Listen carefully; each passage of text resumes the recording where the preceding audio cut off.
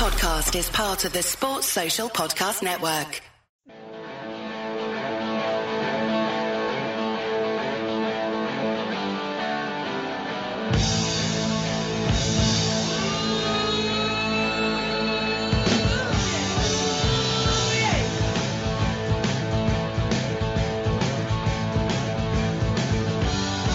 Hello and welcome to the Anfield Index podcast. I'm Trev Downey. It's episode 200, and on this bicentennial edition for the next hour or so, in the company of my two regular muckers, Cam Branch and Carl Kopak, we will endeavour to bring you some news, maybe not, some opinion, absolutely, and even perhaps a little bit of culture, undoubtedly. Now, in order to begin in that highbrow cultural vein, I have for a second week an extract from that era-defining classic of modern football.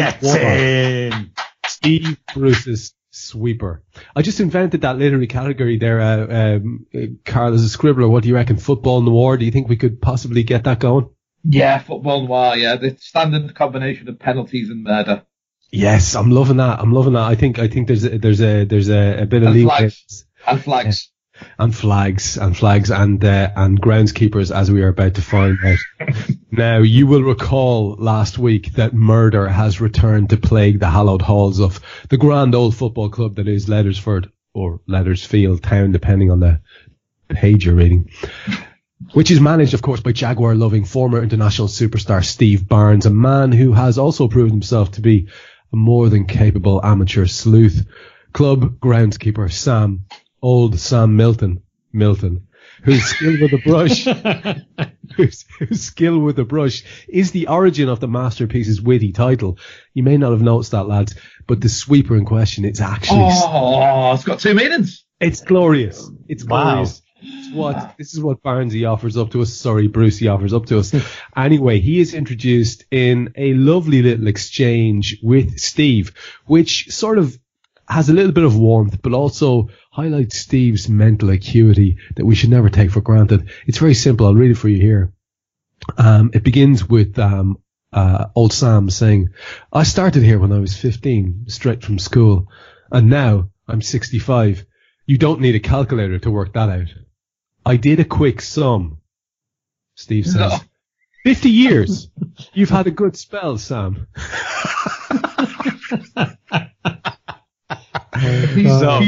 He did a quick sum. So he's sharp. You've got to give him that. Listen, he's on the ball. The Carol Vorderman of football. He is a lad who knows his onions when it comes to mental arithmetic.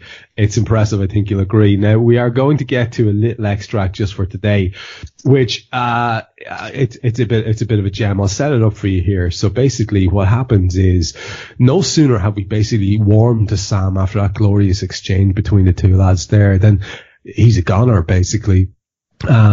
We see him, and he initially, it's presumed he's taken a turn of some sort, but on further inspection at the autopsy, which for some reason Steve is present at along with Christine, the autopsy because they'd let him in. They'd let him into an autopsy.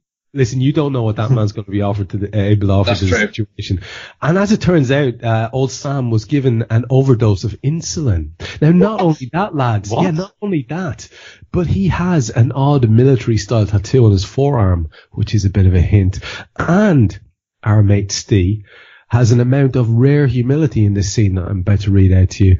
And as he's being humbled, the pathologist actually takes his place as a bit of a big head, and he reveals a happy knack for both racial profiling and indeed picking a winner, because it turns out later on that Sam was a Yugoslavian war criminal. So the profile's accurate. Now, I'm going to read this little extract to you, so you get a little idea for how this rolls. So it begins with Steve. "It isn't only foreigners who dye their hair," I said. And Christine pipes up with, "So where did he come from?" "This much was for sure," says Steve. "I'd never make a good detective. Not even one day." Oddly humble there from Steve, I think you'll agree. Yeah. Anyway, our friend the coroner pipes up. Dukenfield is his name. "Central or Southeastern Europe," Dukenfield said. "Those are Slav cheekbones." You could be a detective yourself, Christine says. In a way, pathologists are detectives, Dukenfield said, closing the drawer very gently. We find our evidence in dead bodies.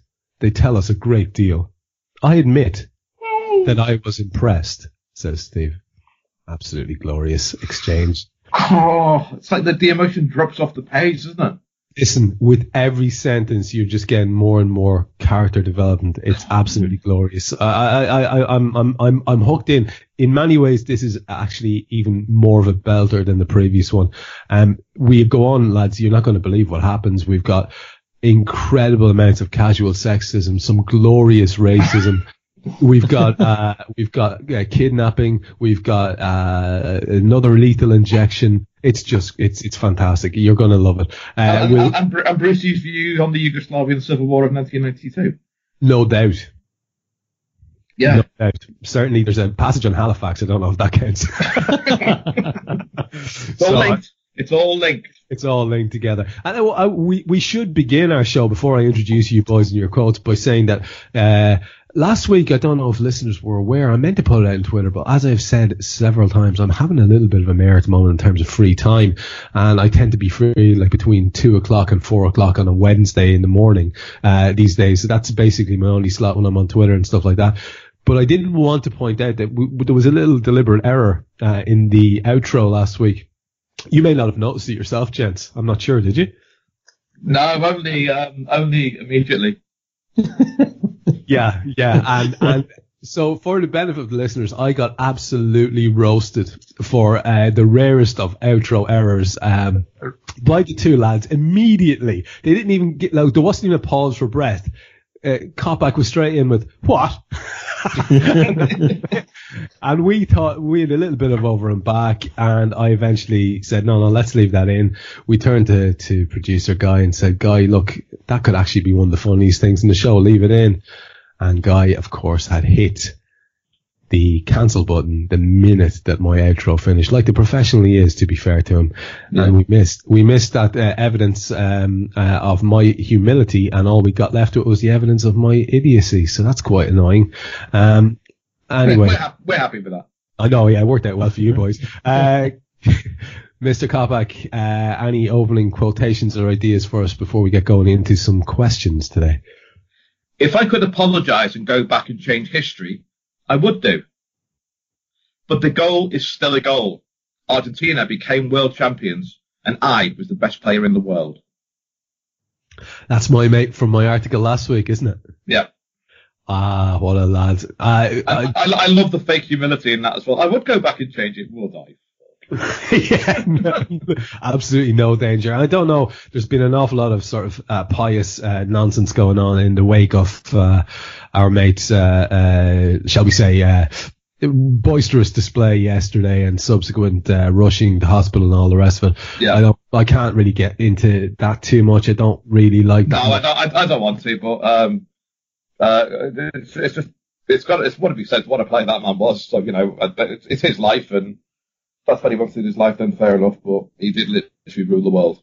He absolutely did for that period of time, and maybe a little bit longer. Cam, what about yourself? I believe you've got something appropriate for the occasion of our bicentennial episode. I do. If this person was still around, he would have been 200 years old this year. Okay. I thought that worked quite nicely.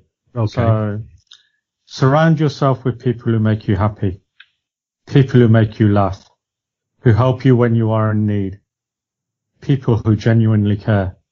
They are the ones worth keeping in your life. Everyone else is just passing through.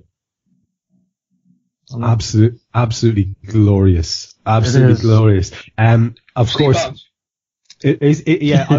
Steve Barnes was come to mind because of the highbrow nature of it. Yeah. Just for the record, our resident scholar Guy Drinkle has suggested that it might be Donatello the Ninja Turtle. Probably close. Not. Would you share with our listeners who that's from? Yeah, that was Karl Marx. Karl Marx. What had you looking up Karl Marx quotes of a Wednesday? I don't know. I do a lot of strange things on a Wednesday. That's why we've been generally podding on a Thursday. So, you got me on a good day, I think. I'm named after him. Yeah, I am. Yeah. Seriously. Carl, Is that after Karl Marx, yeah. is that the insistence on the K there, which I've often Yeah. seen as a source of irritation to you when people hit you with the C? Yeah, I'm not that anglicised nonsense. I don't do any of that stuff at all now. I'm a straight K man. Straight K, man. Oh, that is interesting. We might get into that in a bit of detail. Now, listen, we decided to do something a little bit different. We had, and I had intended to have sort of a blanket carpet bombing of Twitter and asking listeners for questions, and it was a very, very short little spell that we got to do. So we got a few in via Twitter, but earlier on today in a little window of opportunity that I had, I spoke to Gags, and I asked Gags to get into the AI WhatsApp group that I believe you're all in and that I won't join, and ask contributors to the channel if they would suggest some questions. So we have an absolute bundle load of them now. So I thought we could maybe get stuck into some of these questions. And then if we get to some topics later on that are sort of, topical or whatever, we might have a look, for example, at Naby Keita and have a bit of a chat about him. But let's let the chips drop where they will and get stuck into these questions. Does that sound like a suitable way of approaching things to you, lads? Let's go Jazz. Let's go Jazz fully. Okay, we're going to start off with the Queen of Jazz, Nina, who has what she says she says it's a curveball for our 200 show. She says, with VAR getting a lot of flack, which one incident would you like to see recreated from a previous World Cup to take the heat off our good friend VAR? Like, so she suggests maybe the hand of God incident from our mate that we mentioned a few minutes ago or something like that. So which one incident would you like to have a look at again, or to give the benefit of VAR to from a previous World Cup, Nina says. So she probably picked the most obvious one there. Any other suggestions you can think of? I've got one. Yeah, there's one coming into my mind as well, which is from, I think, 2010. But anyway, yeah. Go for the one you've got that's coming into your head, Cam. I think VAR should check the Zinedine Zidane headbutt. I don't think he actually headbutted him. I think he missed.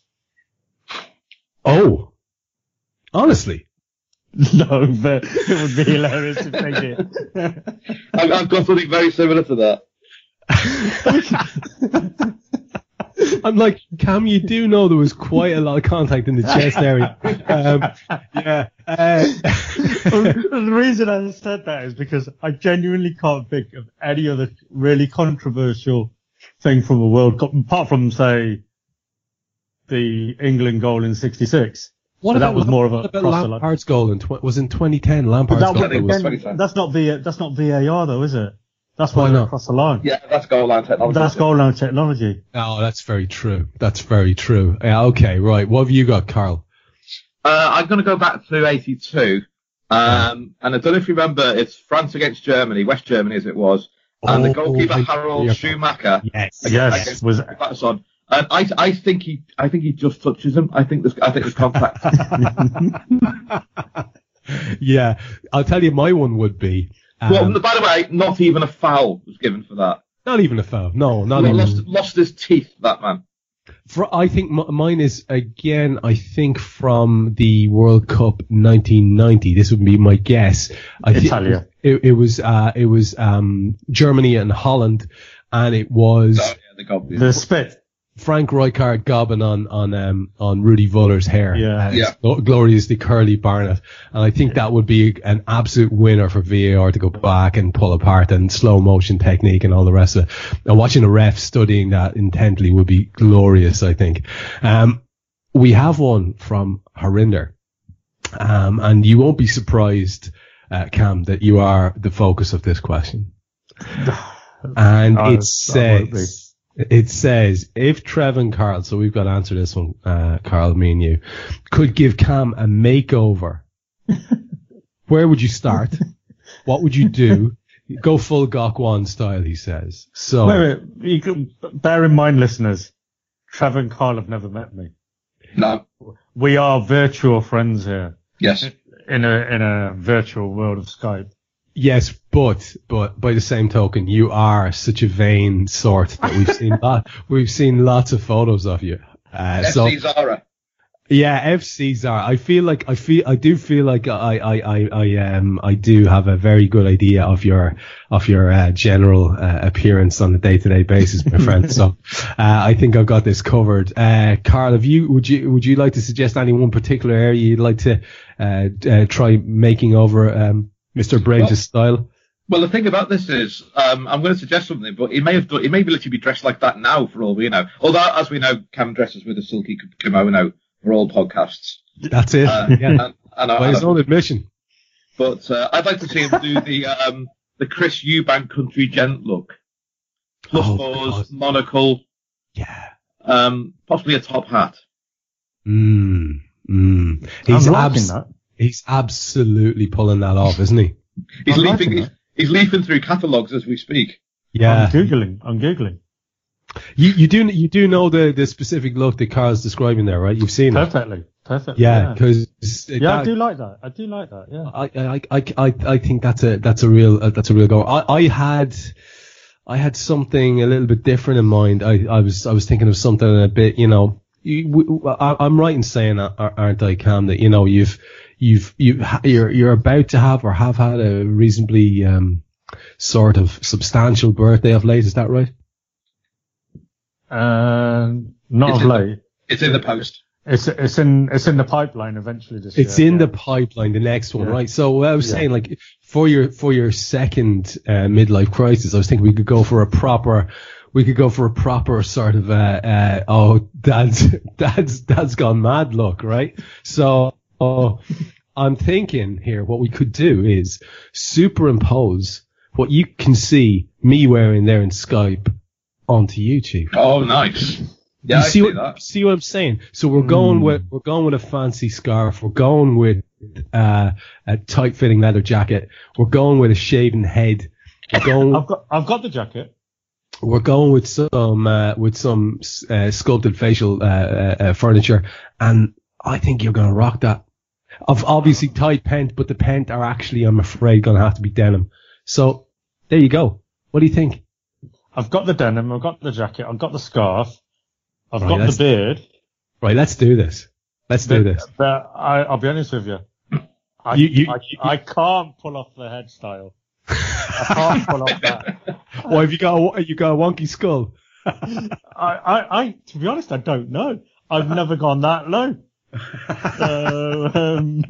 But I quite like the barnet I've got. So okay, look. We'll see. You never know. I think we've got two absolutely solid looks there for people to get their heads around. They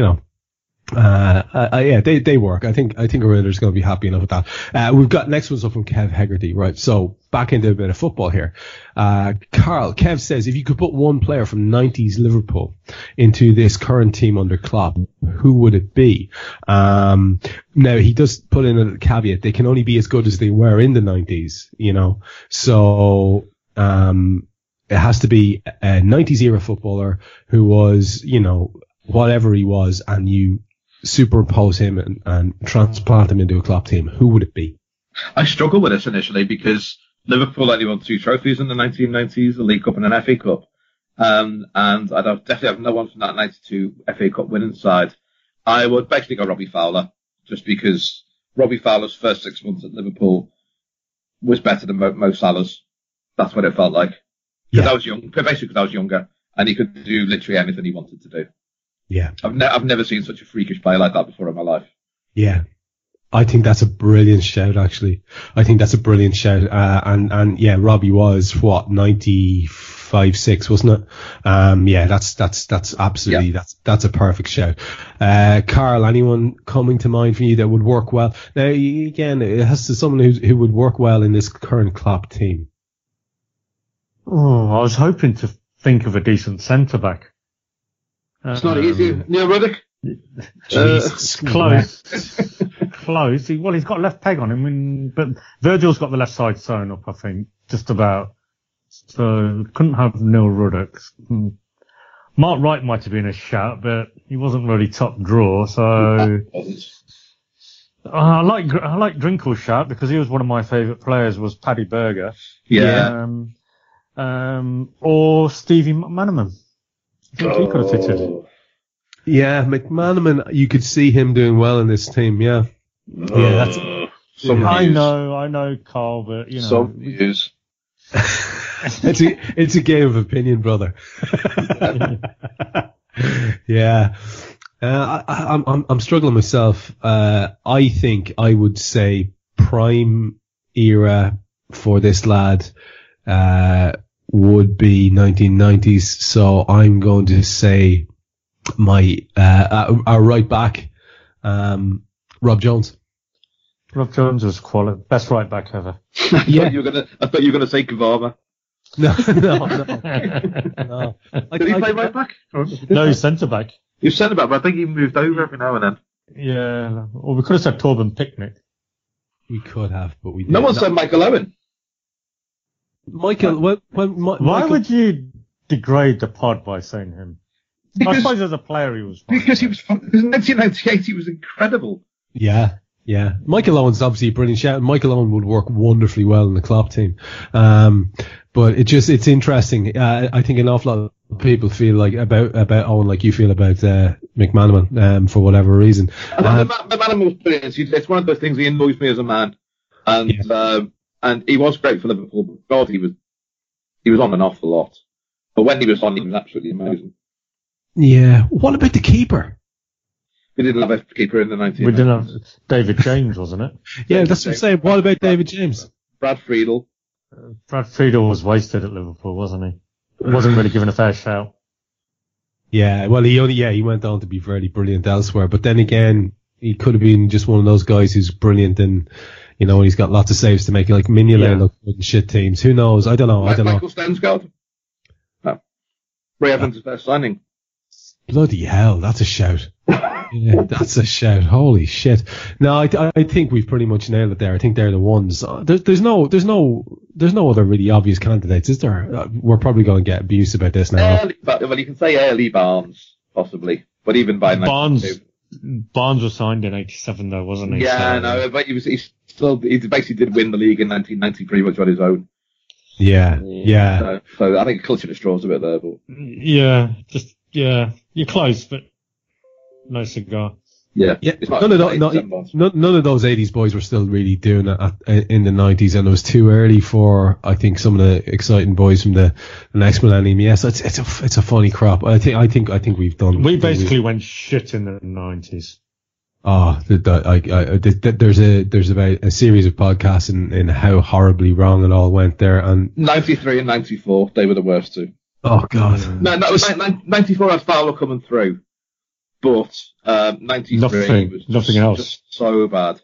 Just the Souness, late Souness, yeah. It's everything fell apart. We could have Stewart in there, couldn't we? You know, he was wonderful, wasn't he? Oh yeah. Yeah.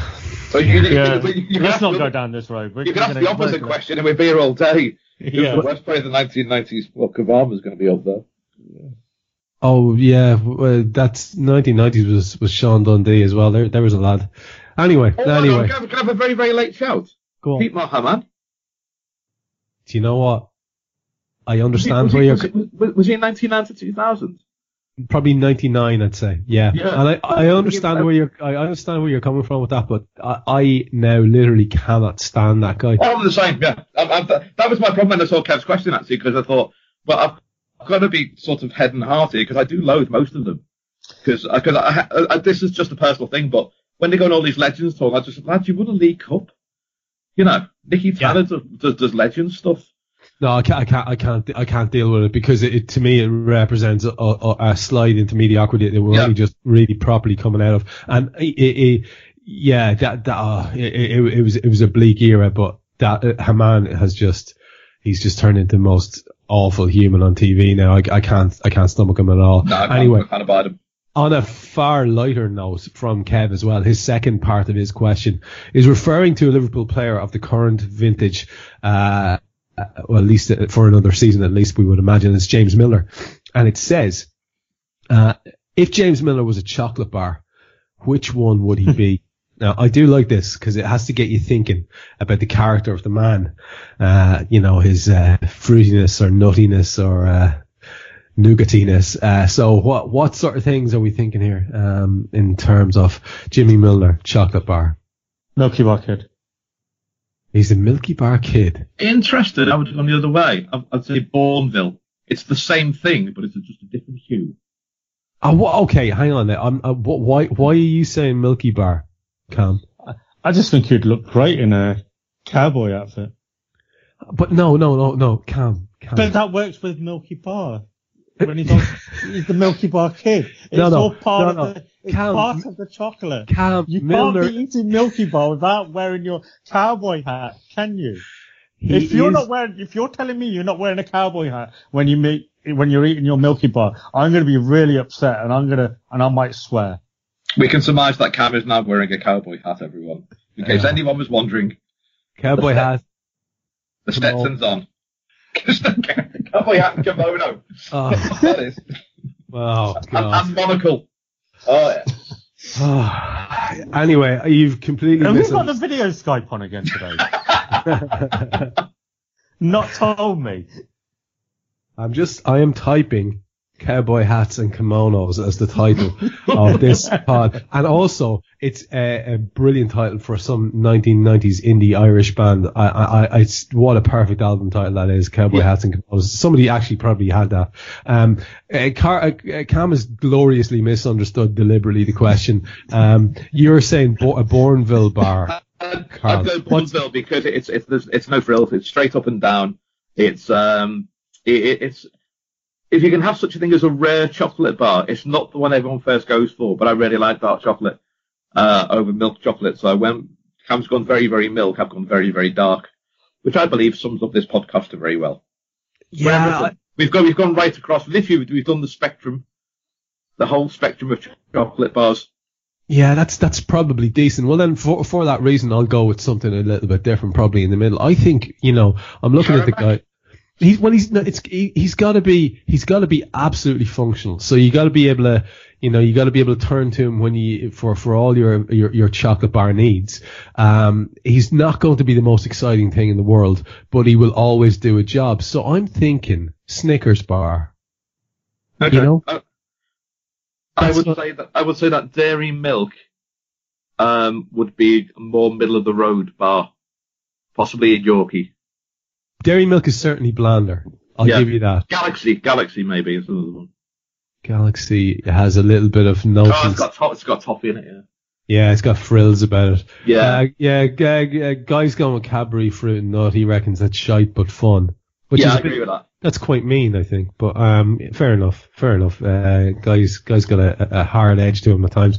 On food-related things, Ollie Emerson's got a question for us. It's the eternal question. I think we may have sort of come around this question before at various times. Cam, custard creams or bourbons? Custard creams. It's the big all one, isn't day, it? all night. Custard creams. Okay, you say that as if it's there's almost no decision to be made, and yet why is it a conversation? Seriously. This is a thing you should get your family involved in, Cam. This is not a flighty decision. You're turning your back on the bourbon. Yes. Can you explain to me your logic there? Because they're essentially the same biscuit with different flavors. I like the flavour of the custard cream. I don't like the flavour of the bourbon. I'm a massive fan of your simple logic on that one. I like a custard cream. I don't like a bourbon. Excellent. That's all we need here. That's all we need from you in this section of the show. Carl, which would you go for? Isn't this the same as the chocolate bar? Haven't we just gone through the spectrum? It's one or the other, isn't it? One sits on one side, the other side sits on the other. Well, hang on. You are attributing some sort of darkness and light to custard creams or bourbons. That's a little bit, I'm not sure where you're going with this. I think if you took a photograph of a bourbon but turned it into a negative, as in a photographic negative, it becomes a custard cream. Oh, I see what you've done here. That is deep. Yeah. I see what you've done here. Yeah. That's a 2-1 in humanities, my friends. And it shows. Didn't get the first. Oh, fucking, 2-1's bringing home the bacon. That's okay. Yeah. Finally.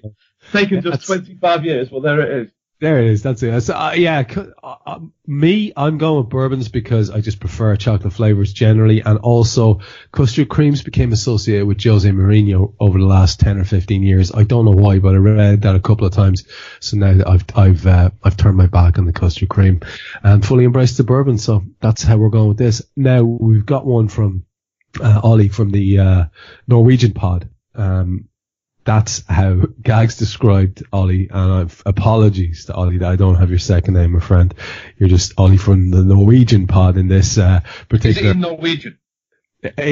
One would imagine that Ollie's second name would be in Norwegian, and I don't have it to hand. I feel bad about it, but anyway, Ollie, you'll forgive us. Ollie's question is, it's one of these marry, shag or kill questions, and you've got to choose from an Arsenal fan, a United fan and an Everton fan. You marry one, you shag one, you kill one. God. How's this panning out for you, Cam? We might have to work together on this, Cam, I think. I think you should. Let's puzzle this one out together, fellas. It needs to be collegiate. I'd kill the United fan all day long. Yeah, I thought you might say that, but then I thought you might go the other way because so many of your family are Manx that you might sort of. But I'm trying to kill them all off as well. So. I'm doing a barbecue Saturday night, and a few of them are coming around, so hopefully I'll get my chance then. Again, Carl, there's the darkness. Yes, absolutely. Yeah. Go on then, Carl. Who are you marrying or who are you shagging? Well, I was thinking you've got to marry the Arsenal fan because they can't be expecting much from life. Oh, that's good. That's good. Yeah.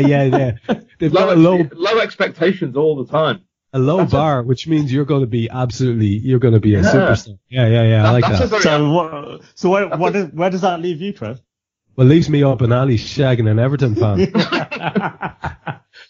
So thanks for that, lads. You're welcome. That's absolutely fucking glorious. Nina had the same one, except she had Allardyce, Pulis, and Pardew. And I'm sorry, we are not entertaining marrying or shagging either of those, any of those three. So, well, Mrs. Pardew, if she was in the equation, dude, always with you, always. I'd marry her. Fucking hell. Very lovely woman. She's good. She's an angel. Why wouldn't you want to marry her? Again, she hasn't set the bar very high, so there's every chance. This is it. That's true. If you've got only got pards for a competition, you take your mind out the gutter, Downey. Take your mind out the gutter. We're better dancers than their current. I'll face it. And we pay for our taxis as well. So that's true. We're in for a shout there. No, Allardyce and Pulis, I can't actually even contemplate that. No. Sam Evans, says on an LFC related, actually there's three from Sam. So first one's football related and LFC specifically. And this is where we might get a bit serious chat going. And we could maybe, if you like, we can work in a bit of the big news from today as well on this one. Why not do that, actually? Sam asks, is this season our best chance of competing for the league title in the Premier League era? Now, when you're looking forward to a season, let's get past this is our year kind of stereotype. But it would be fair enough, wouldn't it, depending on the recruitment from here to the end of the summer, to say, Carl, that we've probably got a right chance. Would it be fair enough to say that it's our best chance of competing? Every year is our best chance, but because we should be trying to win the league. Simple as that. That should be the first thing we do. Every single meeting should be about how do we win the league this year. And it infuriates me that that's clearly not the case. Yes, we still have the goalkeeping issue. We still have the centre-back issue. But I've got no problem with the forwards. No, and nobody has. The midfield looks like it's being tightened with Fabinho and Naby Keita. And I think it's a really, really good opportunity, and that's what we should go for. I don't want to challenge. I want us to genuinely try and win the league. Yeah, I couldn't agree more, and that's where I understand the spirit of Sam's question. He's talking about, like, when you look at the squad that we have now, it doesn't represent our best chancing. Cam, you would probably say again, if the other gaps that we can see, the obvious gaps, are filled to everyone's satisfaction, it would be probably our best chance, especially when you look at the likes of the lad who arrived today. Yeah, very much so. 3 decent signings, and I think we've got every chance of genuinely challenging for the league next season. If you look at last season, league positions aside, I would say we were the second best team in the league.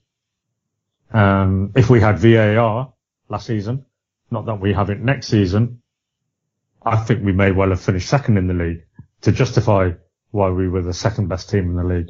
It's a big, big ask to catch Man City. They were far, far superior to every other team in the league.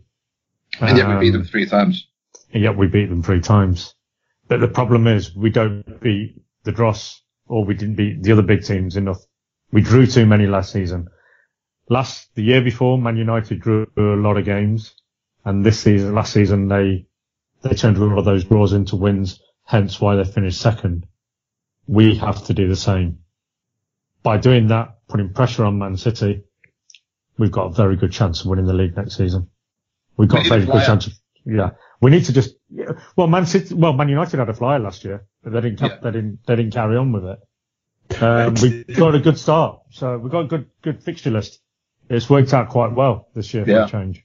Tell me what you think then, Cam, when you see a story in the midweek, and obviously most of this stuff is guff and lads are making stuff up, because it's never been clearer that the journalists are pretty much out of the loop, with the exception of maybe 1 or 2 who get stuff a little bit quicker or get maybe a little bit closer to the truth. But generally speaking, they're in the dark, same as we are. But when you do see a James Pearce article talking about how Klopp is happy with the centre half department and we don't really need to do anything.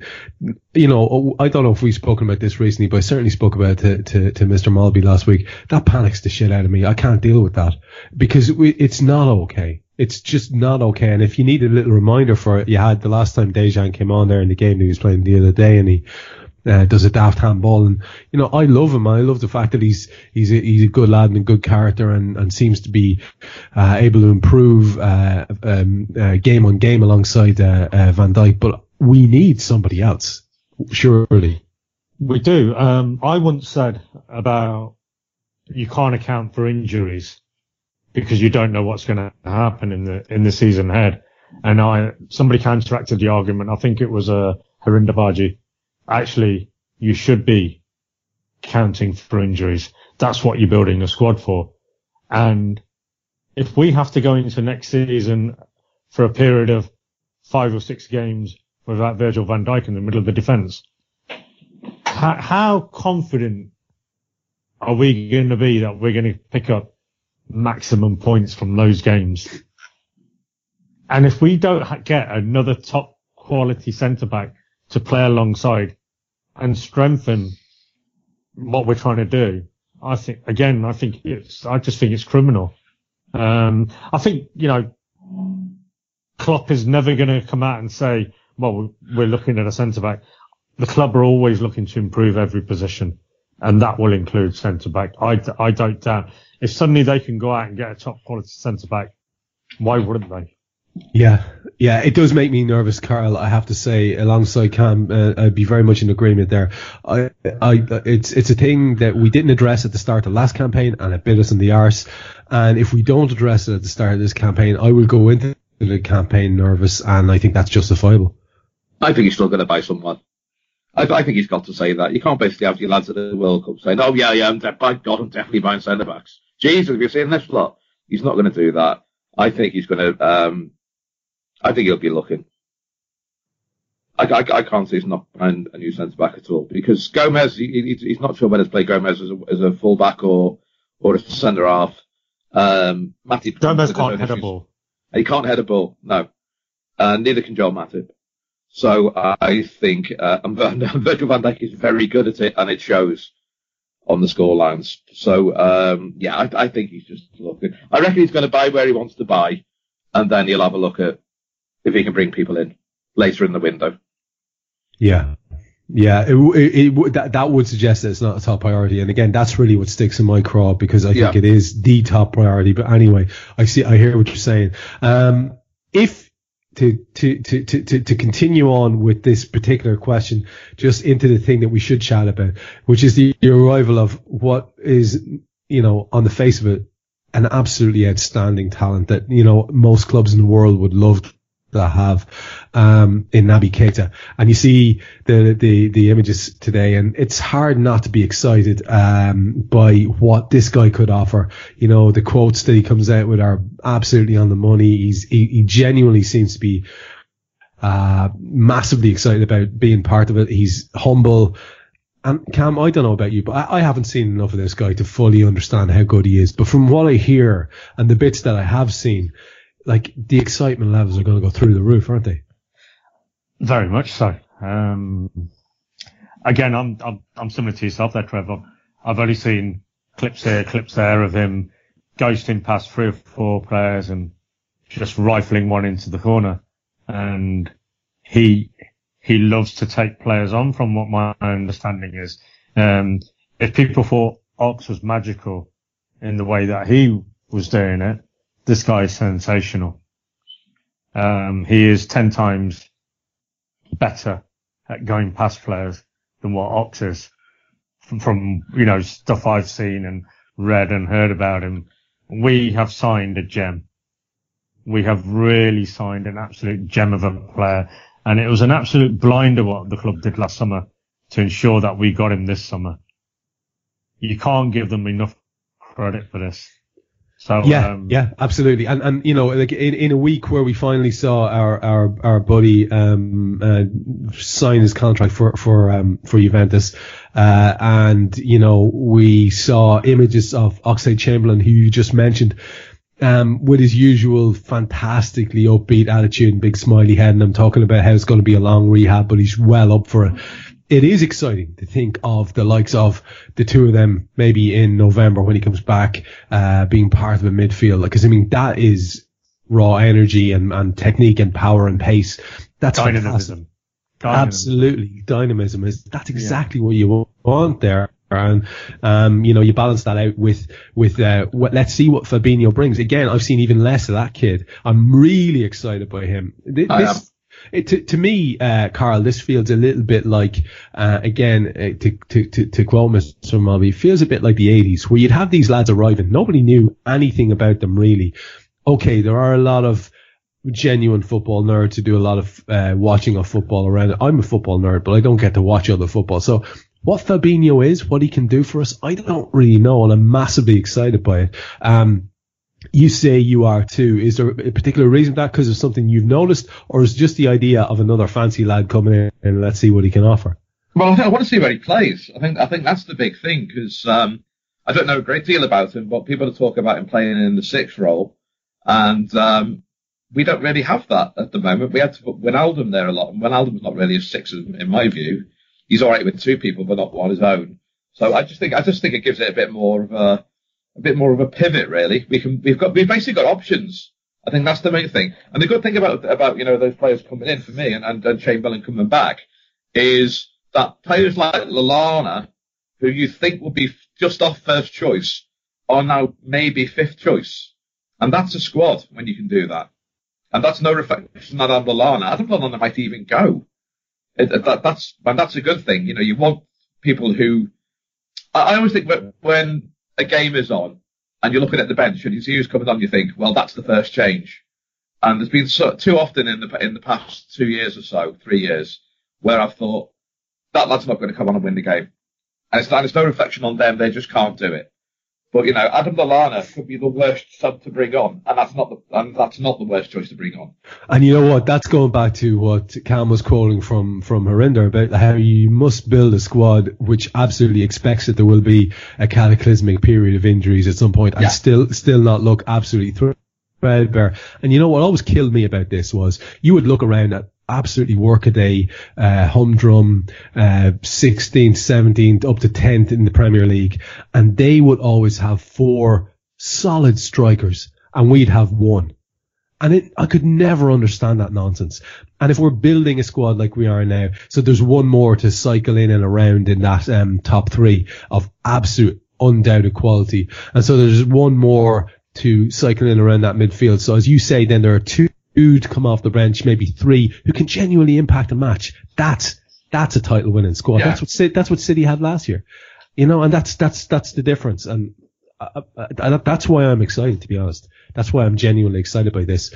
I can't wait to see these two lads in particular because, you know, they're a new feature. And by the way, if that Fekir thing isn't dead, he looks handy. He looks handy in what I've seen in the Jules Rimet so far, his little cameos. He looks very handy. So that could be very exciting too. Let's get back on track because we're gonna not get through all the questions otherwise. Sam's last one is a non-LFC question. If you had to pick, Cam, a second team out of this season's 20 Premier League teams, who would it be and why? Oh, this season. Coming up. Yeah. I don't even know who all the 20 teams are. What, to support or? I guess that's what, like, you know, this idea of people having a second team. Like, I mean, you know, who were the three who came up? Wolves came up. Who else came up? Villa, Wolves, and Fulham. Fulham. Yeah. I used to like the older owner. What was his name? He was the guy who used to own Harrods. Right. Yeah, Sam Hammam. No. That was no. That's Wimbledon.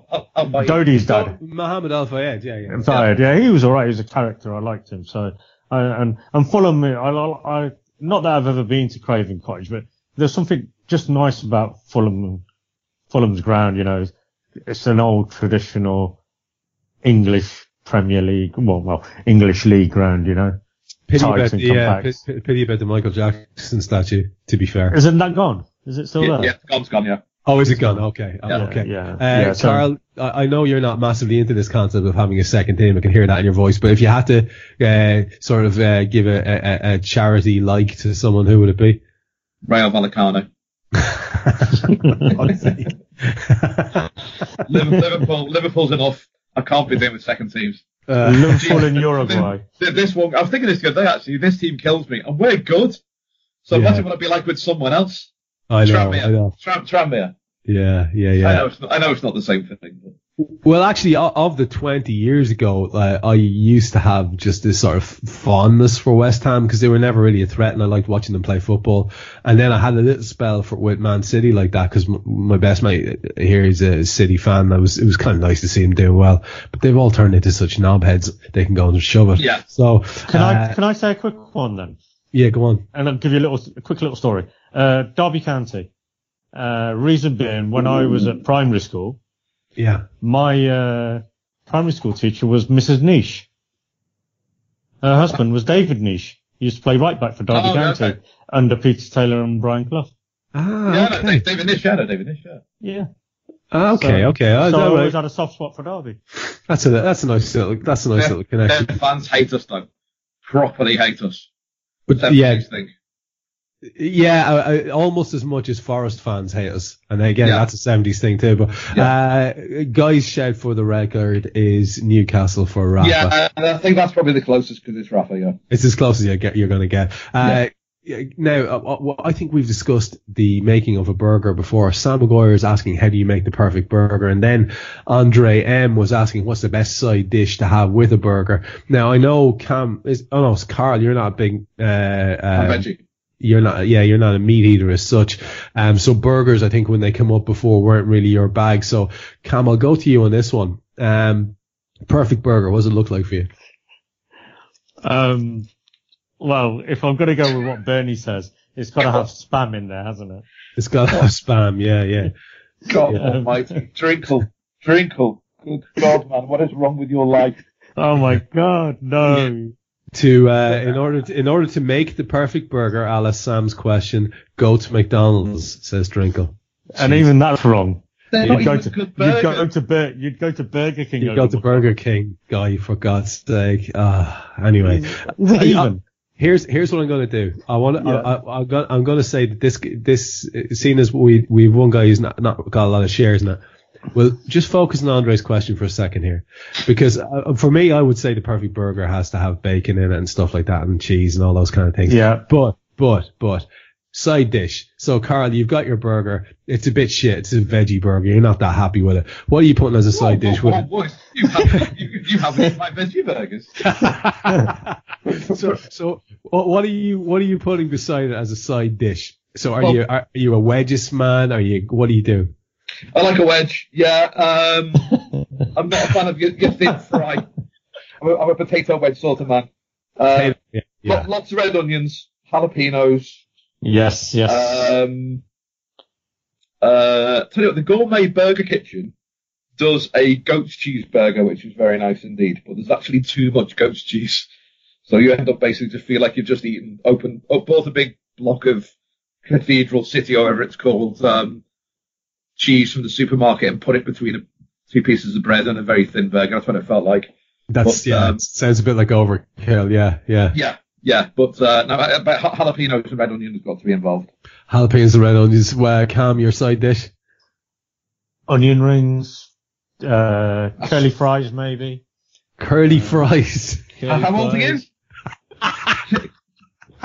Well, seeing as my next birthday is quite significant. Yes, that's it, mine. Revel in the curly fries while you can. I'm 16 next birthday, by the way. Yeah. Just in case listeners were wondering, he's going to be able to vote soon. Next one is from Justin Wells. Justin says, which LFC player would you like to grab a drink with, and what drink would it be? I really like this question, actually. So, we had a horrendous suggestion from Guy in the middle of the week in the group chat on this, an absolutely horrendous looking green drink. I don't know what that was. But if you could go for a drink with any LFC player, who would it be, and what would the drink be? I think this one's been in for a while, so I'm going to assume that you've seen it.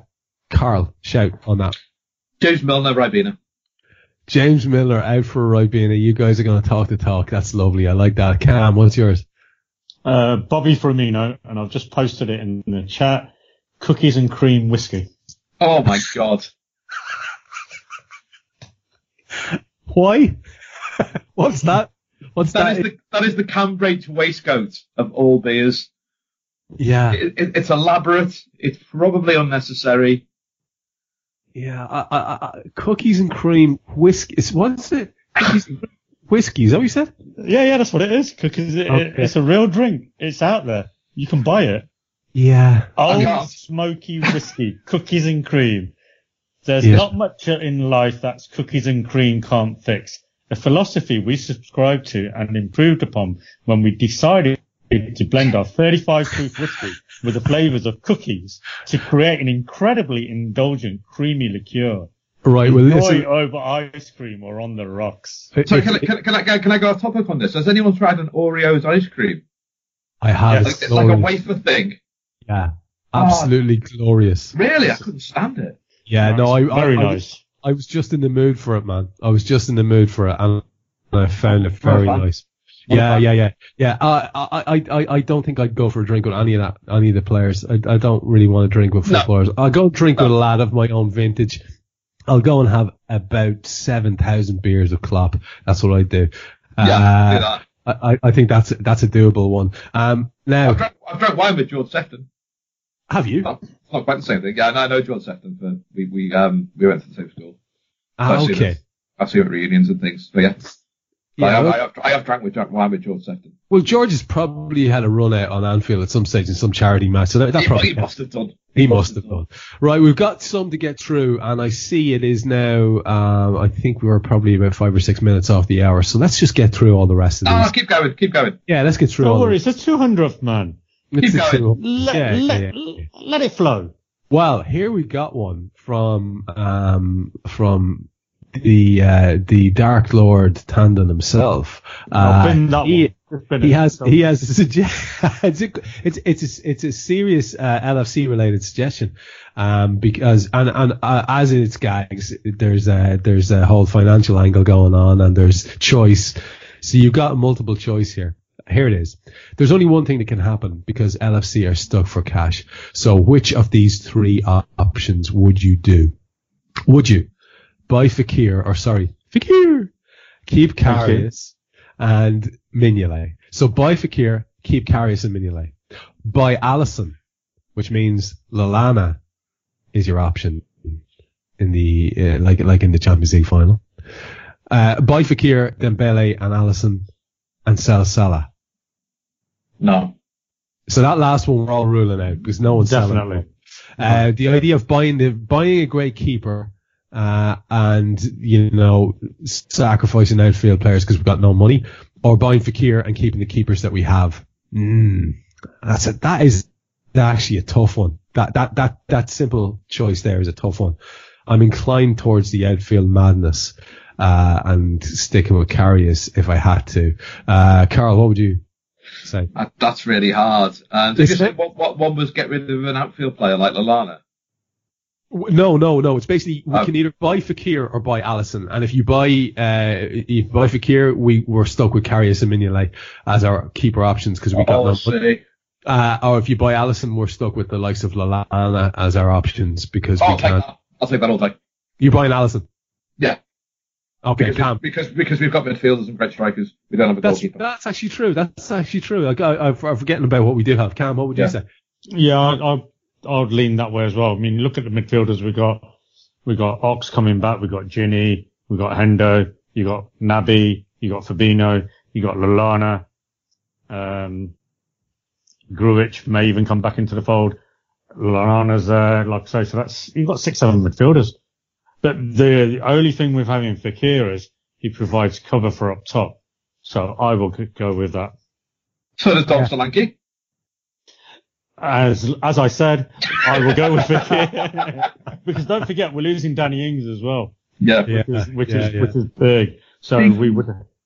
Ings. I just started following Ingsy there on Instagram. I just got into the Instagram things, lads. And that was enough for him. That was enough. He's gone. He's gone. He's off. He's off. Downey done it. He's been doing a tour of America and now he's off with his glorious tattoos. Anyway, next one is from Simon Downing, occasional contributor to AI as well, on Rory. A couple of times I've heard Simon do some great shows there. And he wonders, is there any player from the World Cup that you've been impressed by and would like to see in red? Now, we'll leave Fekir out because we've spoken about him. Anyone else that you've seen across all the matches, the Jules Rimet matches you've seen, Cam, that you'd like to see in the red? I'm just looking at what Mr. Drinkle's wrote. All the Peru ones. Absolutely. They're all tremendous lads, and especially after last night, especially after the most recent game. Yeah, big fan of their front man. I think he's a class act. I like Carrillo as well. I think he's a proper player. But anyone else come to mind? Not really. I've been trying to look out for a decent centre back, but nobody's really made me think, wow, he's good. But then again, I've not really watched enough games as well, just because of work. So, you can't buy a player. We've made this mistake before, haven't we? You can't buy a player off 3 or 4 games. That's the thing. I mean, would you buy Messi right now? He looks awful. Yeah. El Hadji Diouf and of course his mate Salif Diao. They were the ultimate World Cup buys, and that wasn't a good thing.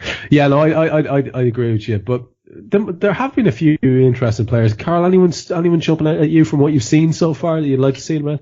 I like Benet. Yeah. I thought he was outstanding last night. Yeah, I think that's a good shout. Yeah, he's very good. Victor Moses. Jesus. he did well. That Mane fella wasn't bad. Yeah, he's pretty good. You know what, lads? There've been quite a few decent keepers. Yeah, Neuer. Quite a few decent keepers, I thought. I thought Rui Patricio did well as well, and a couple of decent keepers. Even that Alisson made a big mistake today and got away with it. Oh, really? He makes a few mistakes, to be honest. Yeah. What is there anyone in Sadio's bundle there? Any of those guys? I'm just trying to think. There haven't been that many that have just stood out that you'd really, really want to see. Kubali, is it his name? The centre back. Yeah. Koulibaly, yeah, maybe. The upshot to Simon's question is that we're not exactly salivating at too many options there, which is quite interesting. Jordan Henderson. Yeah, let's go with Hendo. Yeah, God, lads, the Hendo conversations are enough to make your brain implode. What is wrong with humanity? The state of people. Anyway, let me not get onto that. Next one is from Maddie Camp, and it's a question. I'm going to direct this specifically at you, Carl. Who is the man who would give his life for his brother man? Shaft. It's Shaft. No. It is Shaft. Damn right. Damn right. I remember the first time I heard that. Within a week, I had this incredible compilation album of music from that blaxploitation era, and it was one of the best collections of anthology music I've ever had. A double CD. It's glorious. Was it called blaxploitation? It was. Right, that as well. Did you have the ghetto in it? It's like 9 minutes with orchestras. What a song that is! Across 110th Street. Oh man, what a song that is! It's got it had that James Brown song. The Boss. Yeah. Yeah. Just glorious. I could not recommend that album enough. Just in a sideways thing, if anyone wants to. Alex Barillaro, of course, well known to all AI heads, was asking this one. What is the most satisfying part of being part of the big sphere of Liverpool ultra fan? The bit about being a fan that you like the most. He gives a couple of suggestions. Is it, like, for example, always beating West Ham twice a season? Is it the players leaning across against the Melwood fence? Is it the mania at 10 p.m. when Paul Joyce notifications start tingling? What is it for you, Cam? What aspect of modern fandom do you get the most kick out of? Winding up my family of Manx scum by being a Liverpool fan. They hate it. They hate it with a passion that I am a Liverpool fan. So nothing gives me greater pleasure than knowing I'm getting under their skin. But I have done so for 40 years. Do they not just hate it when we're doing well? Do they not absolutely love it when we're not doing well, so they can just like bag on you? Well, that's been the last 29 years, hasn't it? Yeah, that's what I mean. That's what I mean. I've endured that sort of condescension for way too long. So I like that. I'm noticing a lot of edginess creeping into various conversations that I've been having. They're getting a little bit worried, I think. I think so too, man. They're not going to say it in any way, shape or form, but they've noticed the way we play football, and they're thinking, if they get that defence right, we've had it. Yeah. It's lovely, isn't it? It's nice to have them on the rack. Carl, any specific aspect of the more modern side of fandom? Obviously, you know, like the three of us go back a ways here, so we're kind of old school fans. But is there any of that? Like I thought that was a good suggestion. You know, the 10 p.m. sort of Twitter mania. Any aspect of modern fandom that particularly appeals to you? My mates. Because there's nothing better than going to the match with your mates. I love going to away games because we all get to sit in the car and talk shit. And when Sash and I wrote We're Everywhere Us, I did a section about Southampton away where we literally spoke about Mother Teresa for 45 minutes. And I love that sort of thing on match days about whether Mother Teresa was evil or not.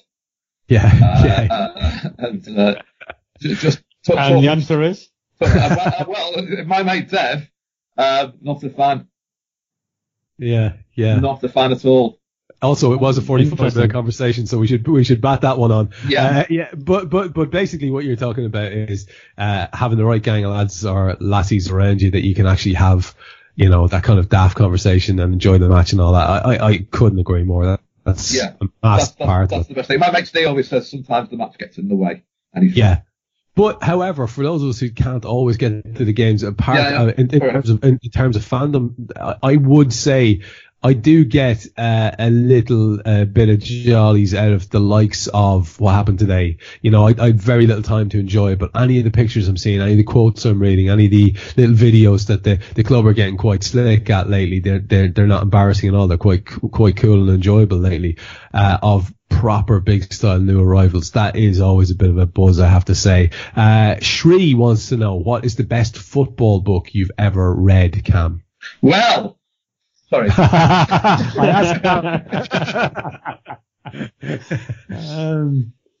I'd say... Sash Nickrani is screaming at his phone at the moment. Yeah, sorry, Satch, I've not read your book. Yeah, I can only apologise. Maybe I'll get it off Taron, because I'm sure he's got one, Satch. Probably not, knowing Taron. Sorry, I'm having a private conversation here. Robbie Fowler's autobiography. Oh, really? Yeah, I thought it was good. I had real problems with that. Yeah, I mean, Stevie G's was good as well, the first one. Yeah, the first one was good, because he's like Les Reed, so I like him for that. Yeah. So, but yeah, either of those two, I quite enjoyed it. Carr's was quite good as well, to be fair. Yeah, he's very self-effacing in it. Yeah. Which is nice. Yeah. So, any of those three. Take your pick, I don't mind. Carl, I have a feeling I know what you're going to say. There's a book called We're Everywhere Us, which is absolutely phenomenal. It's better than Shakespeare and Joyce. Now my favourite book of all time is, because it means something very personal to me, is Ray of Hope by Dr. Andrew Lees, about the life and career of Ray Kennedy, which is a fantastic read. Yeah. Dr. Lees was Ray Kennedy's doctor when he was first diagnosed with Parkinson's disease. And, I'm very proud to say a friend of mine now, and, Dr. Lees, and it's a phenomenal story. It's incredible. I would have to say, for me, it's actually in the fiction bracket. The one that sort of resonated most with me in recent years. Sweeper. It wasn't Sweeper, and it wasn't Striker. No, it was David Pace's The Damned United. That just got in under my skin. That is a great book. It's an absolutely glorious read. It's so well written, so tense, really well paced. Couldn't really recommend that enough. I enjoyed other ones. I like reading about other clubs sometimes, just to get a little bit of an insight. The Paul Lake one, I'm not really here. I really enjoyed that as well. I like that one, the Football Men, little short story, little anecdotes and little contributions. Lots and lots of great football books out there if you're having a look. Let's keep going because we've got a couple left. Carl, this is directly aimed at you because you asked the question. So I'm going to ask you to do a glorious plug. What is the best place to read about previous World Cups? Oh, that's so difficult. I'd say Some Green Grass and a Ball, which is a website of which I'm the proud owner of. And we've done a World Cup series. We had my mate Jamie looking at 1990. Jamie's a lovely man, although he once said that Game On was his favourite TV programme. So he's a deeply dubious man, and he likes Oasis far too much for a man of his age. Last week was your good self, Trev, on 1986. I've done 1978 today, and next week we've got Stephen Scragg, and I've read it, and it's really good, on 1982. Brilliant. And obviously we're invested here, but it's genuinely a very, very entertaining bundle of bits. Especially my one. The last two are actually from another one from Sam from earlier and one from a guy called Birder. And I'm going to put the two of them together because it's back to our old favourite late topic of TV shows. And I'm going to come back to them to finish us off. So that'll be a contribution. But there's one I wanted to run past you that I had in reserve. And I don't want to let the moment slip because I keep cancelling these and wiping out all these questions that I've saved up. So the question for you is, what was the most anti-establishment thing that you've ever done in your life? Now, I am going to start the ball over here because I was an early, very Irish, very, very Irish young man who had a sort of innate outrage at an awful lot of things to do with the greater British Empire as I perceived it. And I remember standing on the flat roof of the shed beside our house as The Hunt went by, which were for me the very embodiment of all that we should not be taking on in our country and our culture. And that's, I will put my hands up and admit that's probably idiotic. That's how I felt at the time as an 11-year-old. And I gave them down the banks. I shouted abuse. I roared at them. I was just outraged. I don't know where it came from, but it was just passionate. So me giving the Hunt lads an absolute dose of abuse, is very early anti-establishment Downey. What about you, Carl? Not as many as I'd like to think, to be honest. I've got a story which I can't tell, so I'll tell you off air. That happened recently. When I was 19, I was thrown out of Harrods. Why?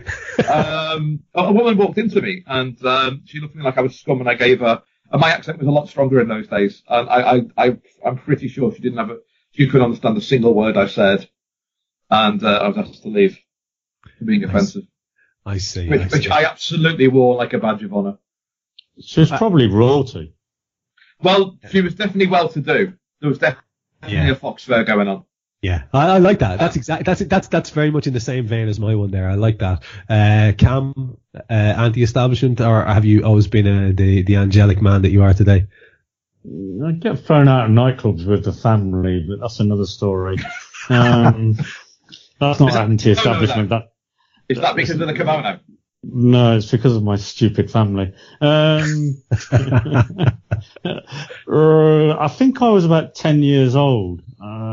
Around that. Hang on, you once stabbed a piece of furniture. I was going to say, I've told that story. I don't need to tell that one again. I know. But there was a worse thing that you didn't get to that day. Yeah, there was, yeah.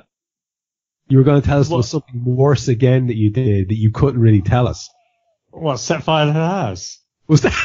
I don't know, man. That would probably be it, though, I reckon. Maybe. Okay, you actually set fire to your own house? No, I didn't. No, God, no. I could have done. Basically, I decided to experiment with a candle and a tissue box, and putting the candle inside the tissue box and lighting the candle, and then putting the tissues over the top to see what happened. Did that really require an experiment? When you're about 7 or 8. Oh, okay, fair enough, yeah. Yeah. So not so much anti-establishment as just anti-intelligence is what you're trying to say. Well, you wanted to know now that, I wasn't going to tell this story, but you insisted on me telling. Anti-establishment. All right. One against my poor dear old mother. What used to happen was she used to make, I'm not going to say what the breakfast was. She used to make me the same breakfast every morning and then go off to work. And, I got sick and tired of this breakfast. So instead of throwing it in the bin, I would eat a little bit and then throw it out the bedroom window. I would go upstairs, throw it out the bedroom window. There'd be like a ledge, because the living room was just a little bit further out than the bedroom. And so every day, guaranteed the birds or something, a cat or whatever, would come along and eat all this food. Well, one day the bastards let me down, and my mum happened to look out the window that evening and saw my breakfast out there. Boy, was that not a pleasant experience when she got my dad's wooden sole slippers. Ooh, yes, dear me. Yes, dear, yes. Dear. That's a gem. That's a gem. Right. Our last one is, like I said, there was two questions. Can I interrupt just very quickly? Sorry, did you? Because this is a slight side issue. Yeah. I've been blocked on Twitter by someone who's performed at the Royal Variety Performance. Was that count? Mick Hucknall blocked me on Twitter. I think a run-in with Mick Hucknall counts as anti-establishment. Yeah. I'd go for that. What did you do to irk Mick? I quoted him. There's an argument. I'm so pleased I get to say this. It's very special that this is the 200th episode because I'd like everyone to go and read it. If you put in Google Mick Hucknall Observer interview, right, it's the most.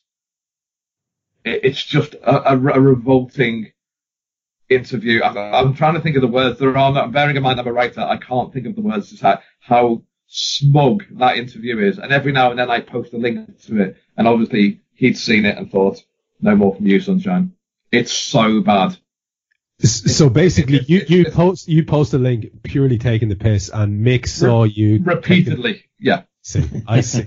Now I cannot think of anything I want to do more than go and immediately. Mick Hucknall Observer interview. I think it's about 2000 and there might be 2003, something like that. I'm all over this. Hopefully Definitely. we'll get linked to Definitely, tweets as well. Our last question, like I said, there was one from Birder who was like, what's the best TV show ever made? He said, why is it The Walking Dead? Which I almost had to cancel poor Birder's question because of that suggestion. And then Sam from earlier on, he said, what's the most binge-worthy TV series you ever watched? And is there any other series you recommend? Now, we have these kind of questions all the time. I'm going to do a sort of a mix and match of the two lads. What I'm going to do is I'm going to ask you to tell me what is the best TV show ever in history, and I want you to pitch to me why. I want you to give me a good, solid reason why. I understand that there's lots to choose from, but just go with one and absolutely sell it to me.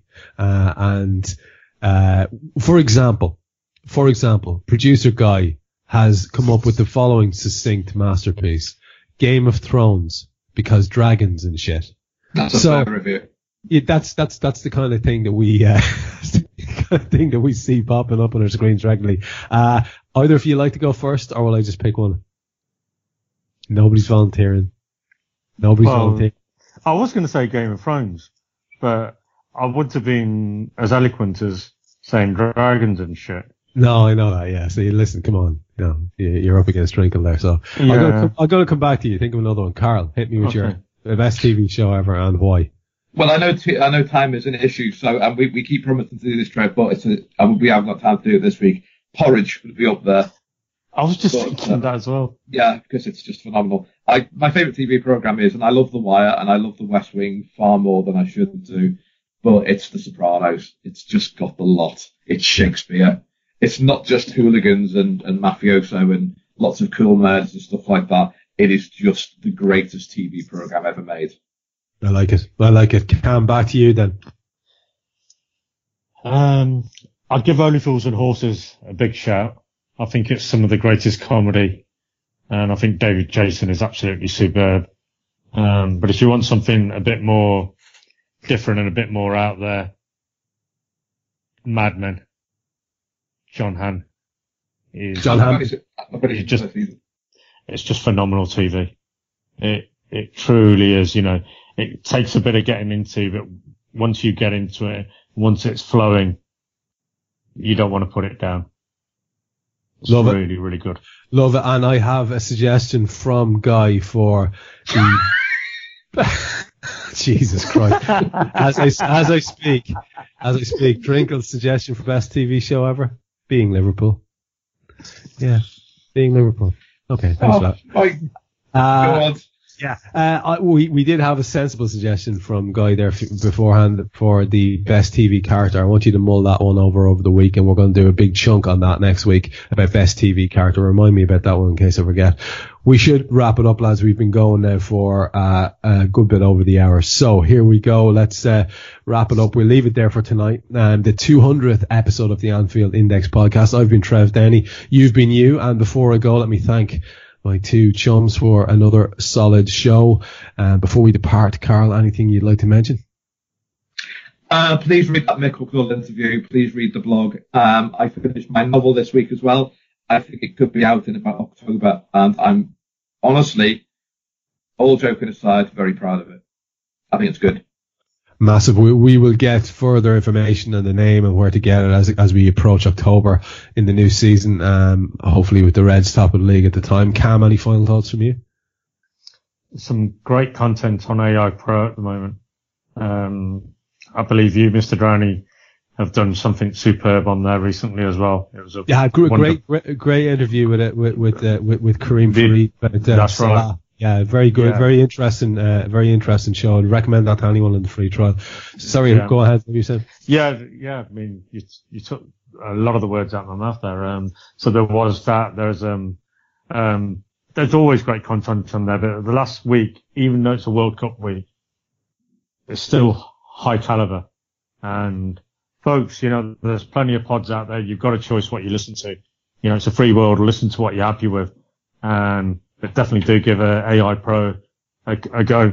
You will not be disappointed.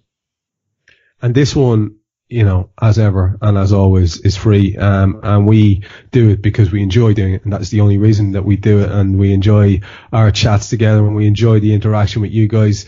We do enjoy as well. I'm not going to lie, because we it's gratifying that so many people listen. That is very much a part of it. I'll be straight up and open and admit that, and also be straight up and open and admit that I think the three of us would love, the four of us would love if there was even more of you listening. So I'll make my usual request that you use whatever platforms you have to spread the word about the show. I do mean that. Like, it's not a big ask. Just tell someone about it. Get them to listen.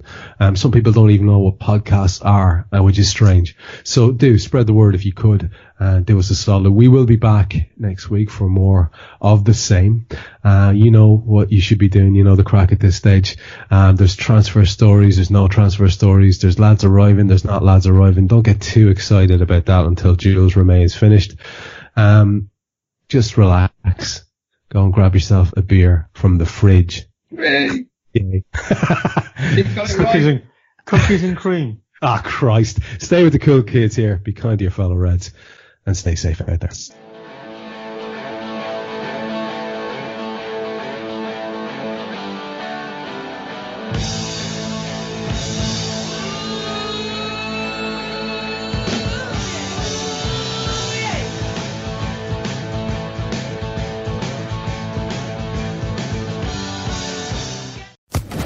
Social Podcast Network.